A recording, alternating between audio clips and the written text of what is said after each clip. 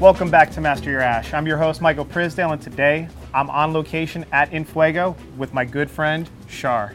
How you doing, Michael? Good, man. How are you? Good to have you back, brother. Hey, man. Glad to be back. I try to make it out here as often as I possibly can, but it's always a pleasure when I can catch you, catch up, have a stick, all that fun stuff, and I'm so happy to have you on the show today. Oh, the feeling's mutual. I'm happy to be on the show and always happy to have a cigar and a chat with you. So awesome, man. What are we smoking today? So we are smoking the Garagiste from Illusione cigars. One of my favorites in their line, but interestingly, one of the least known in the Illusione portfolio. Everyone I think is familiar by now with the great work that Dion does. Majority of his cigars, if not all of them, are rolled down at Aganorsa, which again is another phenomenal factory, phenomenal farms. But the Garagiste, when they brought that out, the name caught my attention just because of the French aspect of it. I grew up overseas, so. But when I smoked it, I noticed it's very different from the rest of their line. Sure. And it quickly became a favorite for me. I brought it in, and quite honestly, we struggled initially the first several months with sales. People just weren't picking it up, and if they were, they weren't coming back to it. But I'm very committed to this cigar, and it's done a lot of work, and that's what we're going to smoke today. Awesome. Well, thank you so much for, first off, turning me on to this particular one, because I, being an Illusione fan, and also having I think two or 3 weeks ago, depending upon when this episode comes up, I had personally come in. I grabbed the Corona Gorda White Horse because I wanted to do a candela, and I wanted the right candela. I wanted a very specific candela. I've always been a fan of the way that Dion Giolito and Illusione have kind of blended their candelos. And I grabbed the cigar out of here, I had it on the show, and it's phenomenal. Yep. So this was something that you turned me on to. I had already smoked one before. I told you kind of my notes, and I brought along a cocktail that I think pairs really, really well with it. So we're going to get into kind of just our friendship, your involvement in the cigar industry, and a little bit of history. But what I brought for you to try is a Nevada sour. And this is just a New York sour made with Frey Ranch bourbon, which is always a constant feature on the show, I feel like, because it's a Nevada-made product, similar to how Dion Giolito is a kind of a Nevada master blender or blender of cigars. Yeah, as far as I'm concerned, he's a Nevada product. Yeah, absolutely. And Fuego is a Nevada lounge. Absolutely. So I felt like the synergy was there. This cocktail that I made is just equal parts sour to Frey Ranch, so fresh lemon, a little bit of cane sugar syrup, or simple syrup as we like to call it and refer to it. Frey Ranch, 1.5 ounces, and then just a nice little float of red wine, because this roughly translates in French to table wines or garage wines, for that matter. That's right. So Illusione, they specifically said, I guess in their half wheel interview, that this was designed to pair with all different types of wine formats. And I appreciated when I smoked the first one that you asked me to try before the show, that it seemed like a little bit of tannin from maybe some red wine or some oak would kind of set it off. So I just wanted to share this with you and toast to you, man, and to I doing appreciate that, Michael. Thank you very much. Cheers, brother. Cheers. Oh, that's lovely. That's refreshing. Especially since it's about 109 degrees outside right now, for those of you that are watching. Yeah, we're still holding on to summer. Yeah, I got a little late heat wave going on here. Yep. So tell me a little bit, we could spark this up if you're ready, but tell me a little bit about this beautiful soft flame lighter that you brought out for us today. Yeah, so as I mentioned earlier, I grew up overseas. I grew up in Europe, in Brussels, in London, and Paris. Spent many years there before I came to the U.S. I am a big fan of accessories in general. Sure. I don't look at my lighters and my cutters as just lighters and cutters. I have a whole variety that, depending on how I'm dressed, where I'm going, the occasion, I match them up. But more importantly, what I was taught when I started smoking cigars at a very early age is the soft flame is a better way to light your cigar than the jet flame. Right. So whether you're doing it by taking a piece of wood, like they traditionally do, and lighting that and using that to light your cigar, or whether you use something like traditionally a Dunhill or a DuPont would have amazing soft flame lighters that kind of cost an arm and a leg Expensive. compared to, yeah, absolutely. So I've always been passionate about it, and one of the countries that is very passionate about their accessories is Japan.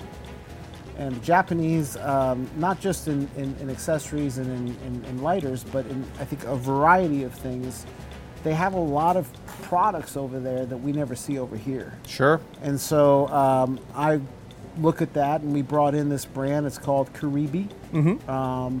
They are traditionally lighters for pipes, but we carry them here at Fuego Henderson, the whole range. And I've been using this for a couple of years now to light up my cigars. So traditional soft flame, the traditional Dunhill format. You flip the top, you have a little, and mine is a little worn, but you get the flame and it shoots out to the side like it would for a pipe, but it's also very convenient for a cigar, so I can toast my cigar a little bit. And then when I go to light it, what's happening is I'm not burning the tobacco the way a jet lighter would if you don't know how to use a jet lighter properly. I know most people know how to do that, but I do occasionally see people that burn their tobacco.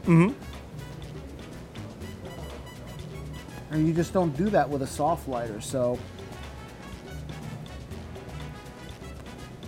this is my preferred way to light.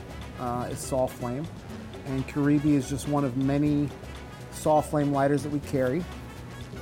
We obviously have some DuPonts. We carry the soft, there's one model of soft flame lighter that Brizard & Co. does, the French brand that's out of California. Okay. Cyril Brizard is the owner of that. They do a wonderful lighter. And then, even Jetline has a couple of soft flames that are fantastic. So we did a Cigar 101 as the first episode, and I wasn't even going to do it. I was going to dive right into Master Your Ash Being, where you pair cigars and spirits, and we'll dive into the conversation that we had off camera and kind of bring that to the forefront, of course. But a couple of my friends that were advising me on the channel when I was getting it going, they were like, we really just think that a Cigar 101 would be the best first episode that you could possibly do. And I said, well, I mean, it's YouTube, right? It's Spotify. It's every other digital format that's available. There are dozens of Cigar 101 episodes. And it's like, yeah, but what is your Cigar 101? What is your preferred method? What do you like to see? What do you like to experience? And I've been smoking cigars now for a little over 15 years. I'm sure that you probably have me beat in that category just based off of how long you've been able to maintain being alive on this planet, which is longer than me, I hope. And it's just like, you come up with certain things that, because in the cigar world I said that there are rituals and there are things that you experience when you enter into a cigar lounge that people feel as though like they're going to kick you out if you don't do it precisely and correctly, and that's often a misconception. Absolutely, right? Yeah. It can be very intimidating depending on where you are, but I would say here in the United States, I found that cigar smoking is all about welcoming people that appreciate a cigar, want to relax, and just sharing that moment. So hopefully your listeners are not experiencing that type of environment. There's been a few places I've walked into in the country where they haven't been very welcoming, or let's say they've been a little bit cold. But honestly, you experience that more overseas, where cigar smoking is still a very elitist activity. Right, sure. It's kind of like golf. People don't realize that, unless you're in the UK or in the United States, everywhere else golf is an elitist sport. It's you have to be a member of a country club. You have to.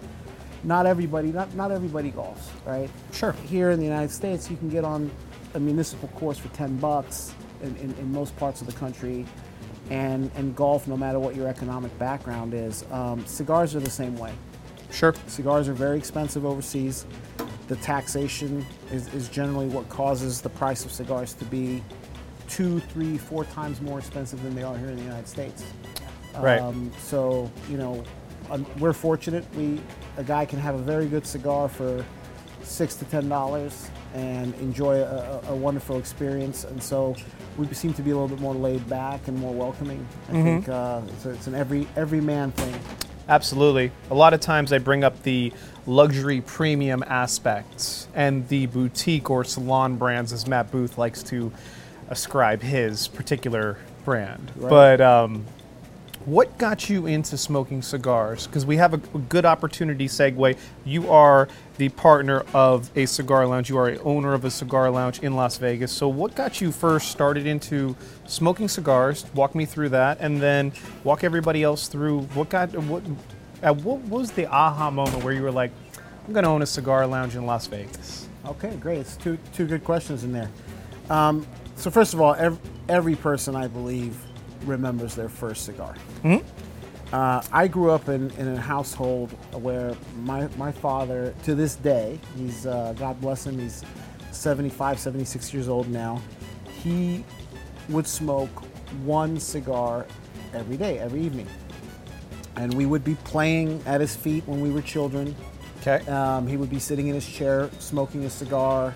This is overseas. This is overseas. This is when I remember this as early as when I was 6 years old in London. You were where? London. London, okay. I spent the age of 6 to 10 in London. Okay. And then we moved to Brussels from 10 to 17. I was in Brussels. Well, that entire time, my dad lit up a cigar every night. Okay. His favorite cigar was the Monte Cristo No. 2, Cuban Habanos. Bellicoso, huh? Loves the torpedo. The Bellicoso. torpedo belly. Yeah. That was his favorite cigar. But he had a whole range of them in his humidor. But long story short, I grew up with the smell of cigars. I always loved, I hugged my dad, I kissed my dad. He smelled like cigars. Right. And so I grew up with it. And when I was graduating high school, I was 17 years old, graduation night, I stole 2 Monte Cristo No. 2s from his humidor. And my good friend Jason Wood and I smoked that cigar all the way to the nub. We were literally holding it up with 2 pennies. We enjoyed it so much. I thought I was going to turn green. I didn't. I smoked the whole thing, and so did he. That was my first cigar. And so from the age of 17, over 30 years now, I've been smoking cigars.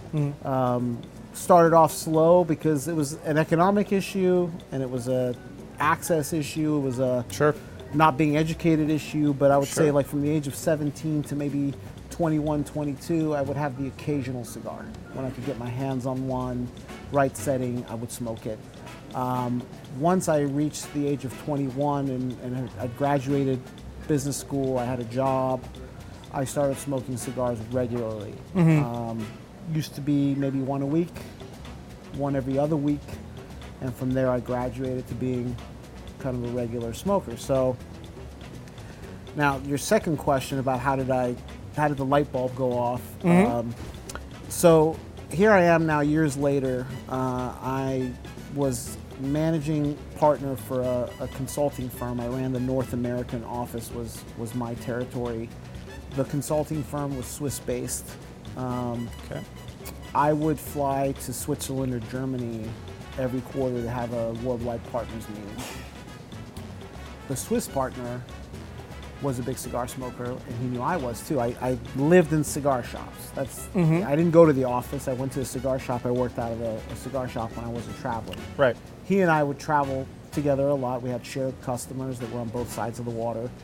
And I noticed that he always smoked Cohibas. That was his one cigar that he smoked, 2, 3 a day. He always noticed that I smoked all kinds of, Roma Craft and Joya de Nicaragua, Illusione, Tatuaje, and he'd never heard of these brands, so we would always share notes. Well, one trip, the dates come out. I needed to be in Zurich for a partners meeting for the week, and he says to me, "Don't fly home on Friday evening." I would always take the evening flight to New York back home.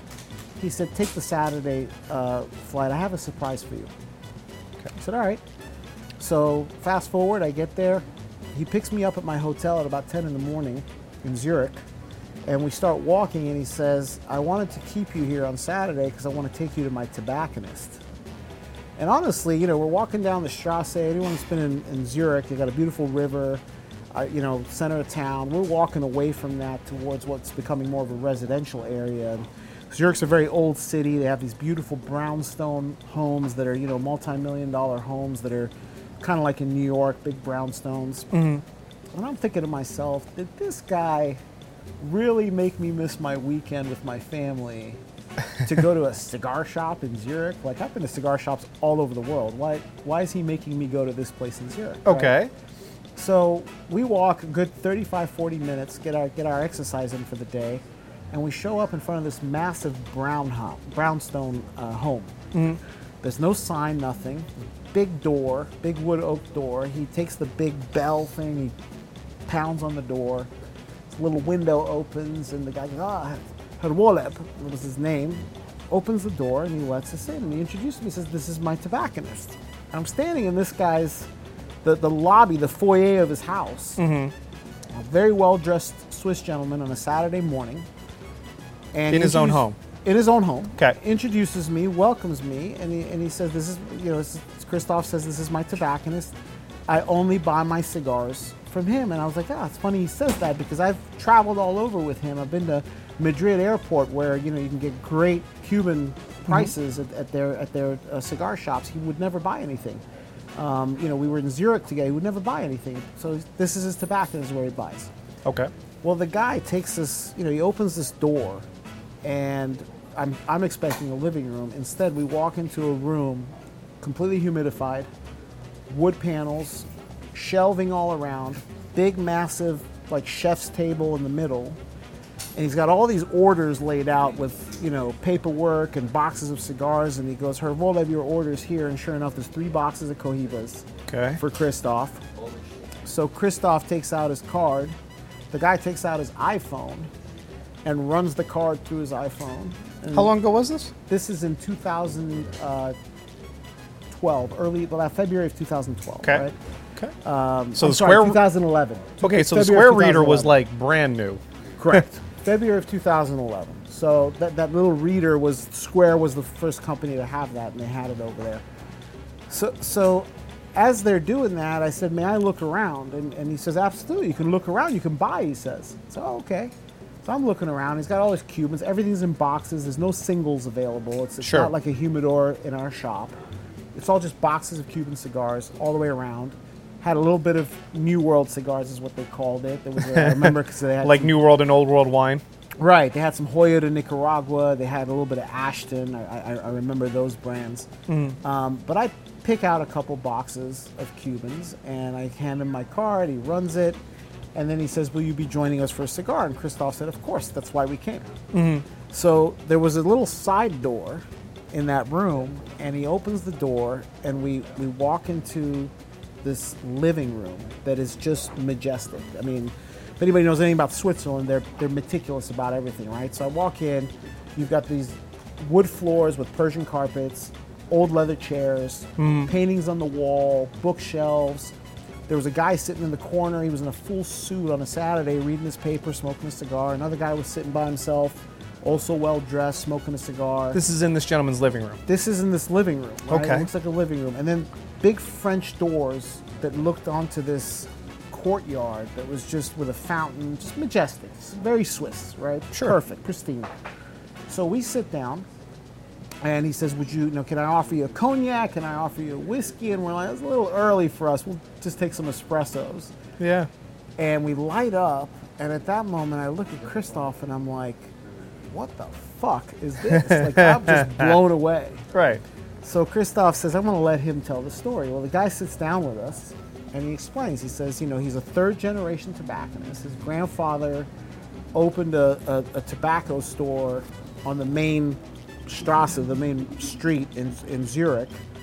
They owned the building. He was third generation, and then the anti-smoking laws took effect in the mid-2000s. Okay. It was getting more and more difficult for him to allow smoking in the store. Finally, with all the complaints that they had from the shops next door, the city came and said, okay, you're not allowed to have smoking inside anymore. So he spent like 3 years running a shop, 80% cigars. The rest was like pipes and cigarettes and things like that. Not the head shop stuff. It was very nice Of store course. from what he told me. But he just got sick of going to work and not being able to light up. And more importantly, he had about a dozen chairs in his shop that people would come and sit and enjoy a cigar and have a conversation with him. Now they'd sit for 2 minutes, catch up, and then leave. So after about 3 years, he said, you know what, I've had enough. And he told the customers, I'm giving you notice, and I'm shutting down in 4 months. And the customers revolted. The customers basically came back to him and said, you can't shut down. So he thought about it, and he said, you know what, if I move the operation to my home, and so he basically set everything up in his home. He took the ground, this was like when I say brownstone, this was like a 4 or 5 story, we had an elevator, right? Okay. It was a 4 or 5 story old, several 100-year-old home that was massive. Sure. He took the ground floor. I remember because he was, closed on Sunday, closed on Monday, Tuesday through Friday by appointment only, and the hours were like 9 a.m. or 10 a.m. to 6 p.m. And then on Saturdays it was open to the public until 5 p.m. That was his hours. And he told me that in his little black book he had over 900 customers that bought the majority of their cigars from him. And that kept him in the business. It kept him motivated and incentivized to keep his license going. Wow. And to sell cigars. And I got to tell you, when I got on that flight that evening back to New York, I spent that entire flight trying to put a business plan together to have this guy's lifestyle. Problem was, the numbers didn't work. Okay. As a consultant, and especially a managing partner of a pretty big firm, you make a lot of money. You make a lot of money. You're not going to replace that selling cigars. Even if you put a bar in there, you're not going to replace it. So, my mind was all messed up because I was looking at the problem the wrong way. But I got to tell you, I spent a couple of weeks trying to figure out what it was that made me go, I want to do what this guy does. My entire life, I'd been either a tech executive or a consultant, turning around companies, making great money, great living, but I had no passion for it. I only did it because the money was good, and I just figured that one day I'll know what I want to do. And you need money, you need experience when you figure that out, right? Sure. Watching this guy and what he built and the lifestyle, it took me a couple weeks to figure out. Stop looking at the money. How much is the lifestyle worth to you? Right. And then I just realized that, hey, if you run the business correctly, the money will come. Like, it'll be successful. Now, you may not make the kind of money you were making, flying to China and reconfiguring, factories in China. But you're going to make a decent living. And so once that kind of liberated my thought process, it was just a matter of time before I decided that it was time to get in. It's a really nice story. It's my story. It's how it all panned out. And then I got to tell you, it took another. It's interesting. So when I decided that that's what I wanted to do, I knew enough about the cigar industry from, actually, if you know Island Jim from Leaf by Oscar. So Island Jim owns the Leaf and Bean in Pittsburgh. That was my home shop. That's where I was based. He opens at 7 in the morning because he has a coffee bar. I would be there at 5 to 7, grab my coffee, sit in the corner, and work all day. Right. So in that time, as Jim and I got to know each other, Jim Robinson, he taught me a lot about the business. And one of the things he taught me is it's a relationship business, right? So he didn't carry Padrones, he didn't carry Tatuaje. Why? He didn't have a relationship with those companies, and he'd been in business for, at that point, like 9 or 10 years, and he had no access to those brands. So what I started to do in preparation for getting into the business one day was I started flying to Nicaragua, flying to Honduras. Any trip I could get on where I could meet a manufacturer. I went to the trade show in 2012 and in Orlando. And I remember I approached Dion. I approached Pete Johnson. I approached a lot of these guys, introduced myself. I said, I'm going to be opening a store in Las Vegas. I wanted to introduce myself because I would like to carry your brand. And they all kind of looked at me the same way, like, yeah, we've heard this 100 times. Like, come back when you have a store, right? We're busy right now. But it's a relationship building, and I spent a year doing that.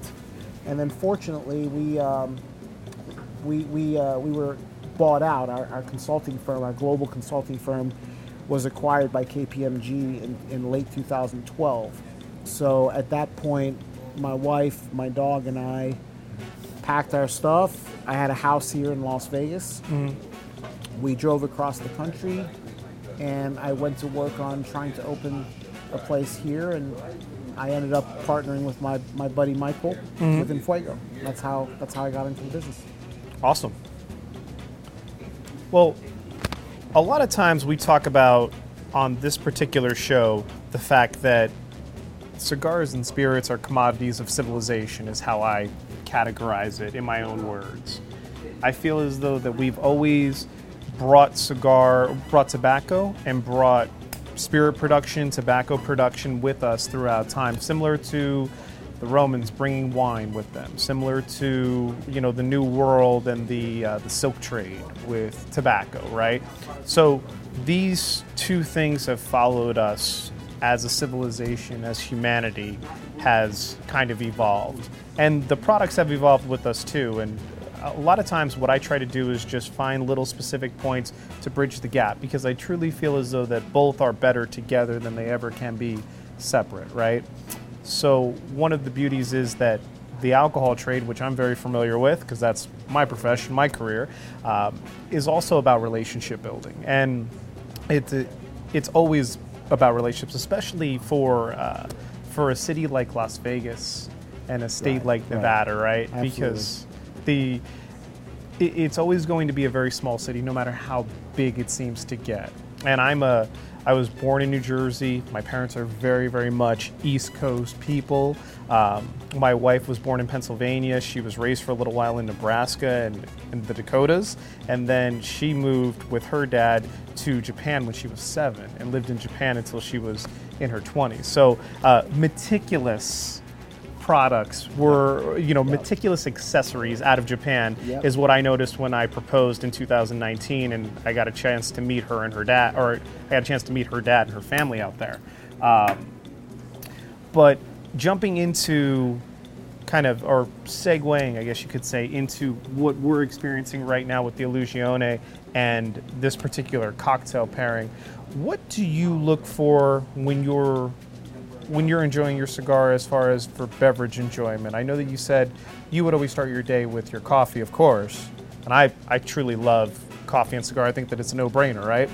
But when you're starting off with a beverage, where do you usually start with, or what are like your go-tos? And then if you are going to dive into alcohol, where do you usually see yourself? That's a great question. A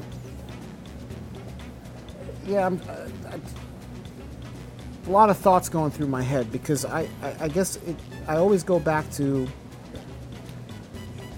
the journey, right? So when I was young, I was fortunate to have my first two bosses out of school were big bon vivants, right? They loved food, alcohol.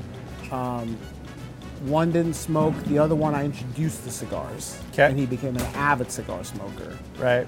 But live music and just the setting of bars and clubs, or in Brussels the Champagne Bar, which is not quite the strip club and definitely not a brothel or anything like that, but a place where beautiful women hang out and you go and have expensive drinks late night. Sure. That's what they were into.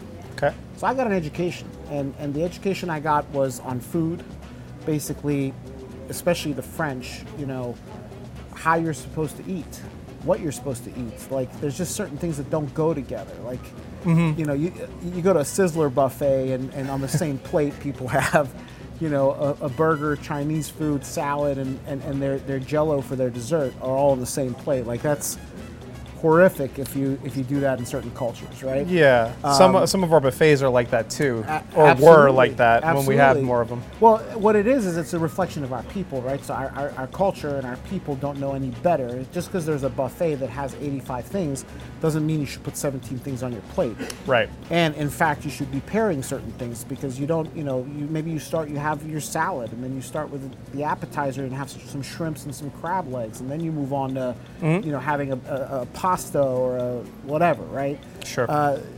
There's a whole art to that, and I was taught that early on because of where I grew up. The same lesson was taught to me about wine. The most valuable lesson anybody gave me was, if you want to learn about wines, there's two ways to do it. You can buy the most expensive wine, just go to the grocery store or the liquor store, buy the most expensive bottles of wine. You're always going to end up with a great bottle of wine.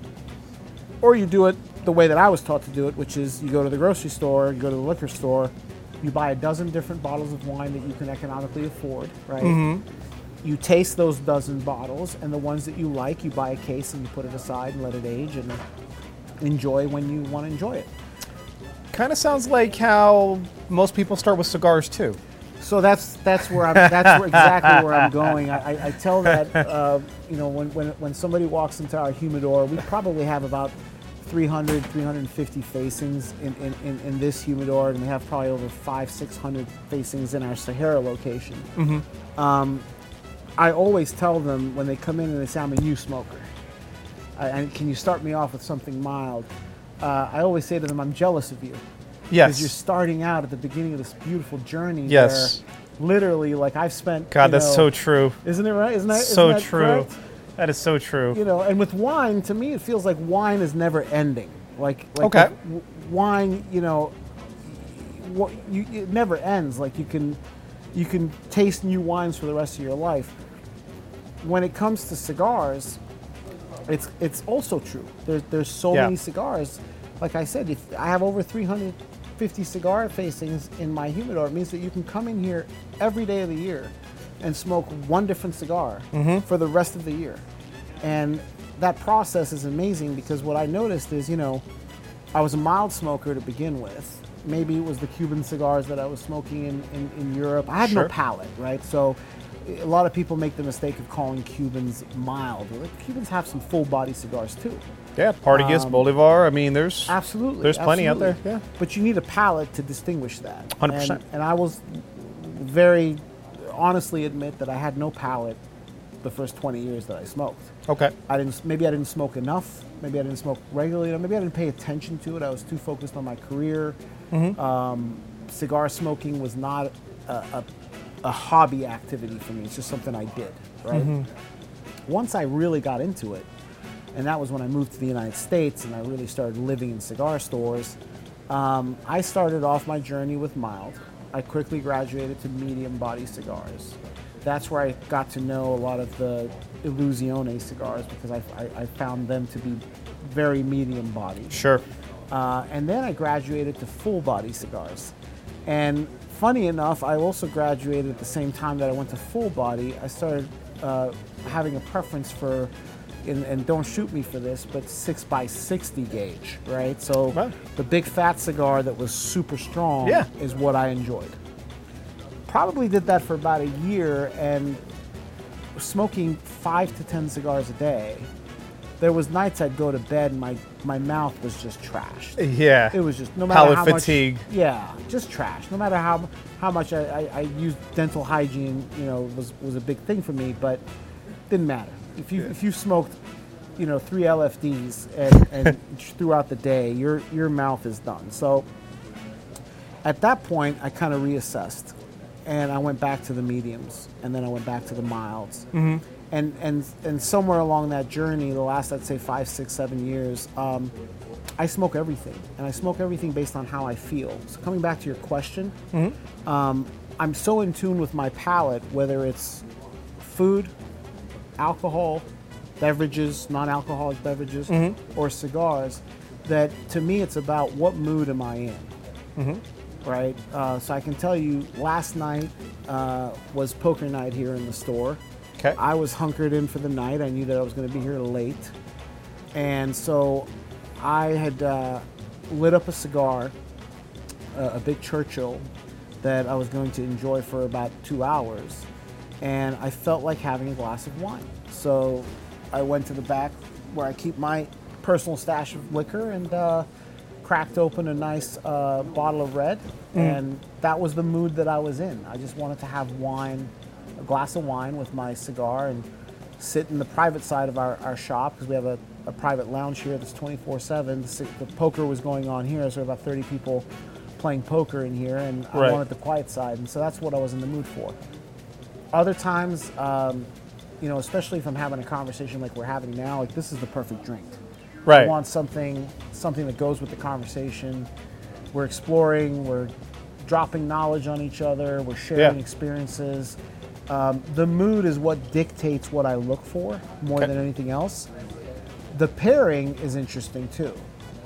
So what are you getting off of this? So first of all, I will say this. I always happen to distinguish what's going on with the cigar from what's going on with the beverage. I never, those two never mix for me, and I don't know if you or anybody else, when they're pairing stuff, are they actually getting like one experience? I get two experiences out of it. I think the two experiences is correct. Right. So then what happens to me is if it's not paired right, it's not a great experience. So it doesn't mean that it's bad. It doesn't taste bad. It's just, hey, I'm either not enjoying the cigar as much and I'm enjoying the drink more, or I'm enjoying the cigar, but I'm not really enjoying the drink. What's happening here is I'm enjoying both tremendously. Okay, that's good. With the cocktail taking, the cocktail's definitely taking the front seat. Sure. I prefer the cocktail, but the cigar is wonderful. It's a companion to the cocktail. It doesn't interfere with the cocktail. The cocktail's not interfering with the cigar. I'm getting the best of both worlds. Right. And oftentimes, what I like to mention is that, certain cigars have transition. Like with this particular one, I wrote down some of my notes. I had like this bitter, kind of leathery taste right up front. Then there was like this sweet cream that came in with it, and it had very, very smooth, refined transitions was what I noticed the most. What I wanted out of it, or what I wanted to put next to it, was the tannins. And that's where I was thinking in my head, it's garage wine, like they talk about wine for a reason. There's a specific thing, and like I always feel as though that red wine is a very, very difficult category to pair with a lot of cigars, because it can overwhelm the palate. It can really get in there and just take too much of the forefront. So I took a step back and I said, okay, well, I think that there's red wine cocktails out there, like the New York Sour, or in this particular instance, the Nevada Sour, which is just the bourbon, the lemon juice, and just a nice little float of red wine, where I can get that complementary experience of getting the tannins from the red wine and the oak, but there's also that kind of refreshing citrus that complements the cigar and kind of adds to that pairing, right? And I think that I probably waited until episode 6 or 7 before I even did a whiskey, because I just feel whiskey is a very broad category. It's very difficult once again, because it can be overwhelming to a cigar, but yet everybody's like, when are you going to do a whiskey? Why would you do cognac first? Well, cognac has some sugar added to it. It has a nice aromatic profile. If you drink grappa, you drink pisco, you drink any of these grape varietal spirits, you're used to having this full spectrum of aromatic. And when you get to like whiskey and other spirits, or a vodka, even gin has such a beautiful aromatic portfolio that can pair with cigars so well. And it's like you were saying, with cigars, you can go into the humidor, you can grab 300 different cigars. They're all going to be somewhat of a different blend. They're all going to be, a different mix between which country of origin they're from, how much of this is added into that, whether it's Ligero, whether it's Seco, whether it's Visa, what part of the plant, the priming, the curing, the aging, all of that is so beautiful to me. And I feel like each product in the spirit world is very unique in that way, right? So I really appreciate that. I'm glad that you enjoyed the pairing. I'm glad that it worked out too, because in my mind, when I smoked the first cigar, like I said, I said we need a little bit of tannin, not too much. You could definitely pair a wine with this stick, and it would go great. It's an interesting cigar, because it reminds me of some of the women I used to chase when I was in my 20s, right?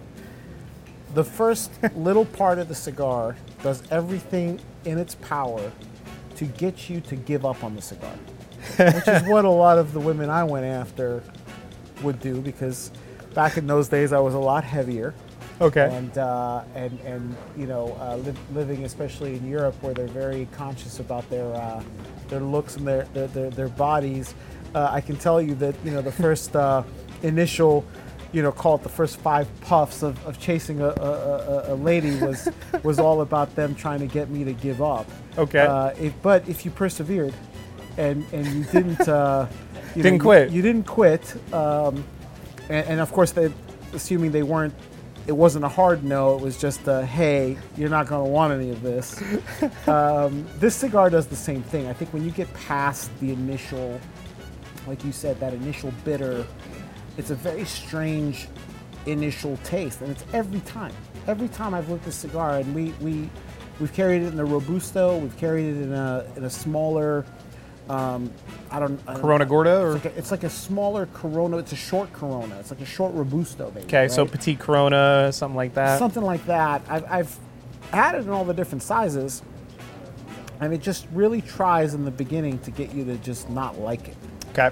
But once you get past that, this complex, beautiful flavor profile opens up. And Great. Interestingly, I had not thought about pairing this with anything when I initially smoked the cigar several times. It wasn't until I talked to Dion and Brian at Illusione, it was their recommendation to pair this, and they recommended bourbon. Bourbon Interesting. was what they actually told me we should pair it with. Interesting. So, getting the chance to pair it with Frey Ranch, which is a company that I really wasn't familiar with until recently, and then it's a Nevada company, and for those of us that live over here in this great state, we love this state. Like, Yeah. everybody in this state loves the state, and we wanted to celebrate that. Frey Ranch, unbeknownst to me, is older than the state of Nevada. The 100%. family's been there, since I don't know, several years, right? 1854. So before the Nevada became a state. Yep. Right, and so we got a beautiful product there. We have a beautiful product in Illusione that's from Nevada, and then we've got, of course, in Fuego, Henderson, right here in the heart of Las Vegas. And wonderful company conversation, so it's great. Likewise, man. Likewise. I agree with that 100%. Is there anything else that you wanted to talk about before we wrap things up with this cigar and just kind of lean into another drink in a little bit? Yeah. Listen, it's been a pleasure talking to you. Likewise, man. I love your show. I love the art of pairing is something I'm still on my early journey on. Yeah. To your listeners, I would say anytime you're in Henderson, come by our store, ask for me, refer to the podcast, refer to the show. Where can everybody find you at, specifically your socials, Instagram? Where can they find you? So our Instagram is in Fuego Vegas. Fuego Vegas. In Fuego Vegas, if you DM me on in Fuego Vegas, I'm the one that manages that. I'm the one that gets that. We'll load that on the screen. We'll definitely respond to you, and like I said, I love meeting people. If you haven't been to the store, whether you live locally or not, let us know, come by. We do a lot of events, even during COVID, we do smaller events on a regular basis. We don't market blast it like we used to, because we do have limitations in order to keep everybody safe, but at the end of the day, would love to hear from you. So, well, thank you for picking out the cigar today, man. I'm glad that I could pair something that was complimentary to it, because it is a really nice smoke, and I think that it's one of the underrated kind of expressions in that humidor that you have over there with all that goodie. Yeah, and actually, I don't know if this show will come out in time, but on September 24th, it's a Friday evening, Illusione and Frey Ranch Bourbon will be here in our private lounge for an event. We have 50 seats for that, 50 participants. It's going to be $45 a head. You're going to get 2 bourbons and a cocktail. I don't know if it'll be this cocktail or another cocktail. We'll see what Rob does for us. But, yeah. It'll be 3 drinks plus 2 cigars, one of which is going to be the Garagiste from Illusione. And it's just a nice little get-together. Rob from Frey Ranch Rob Amato, he'll be talking about the liquor side of things. Sure. Brian from Illusione will be talking about the cigar side of things.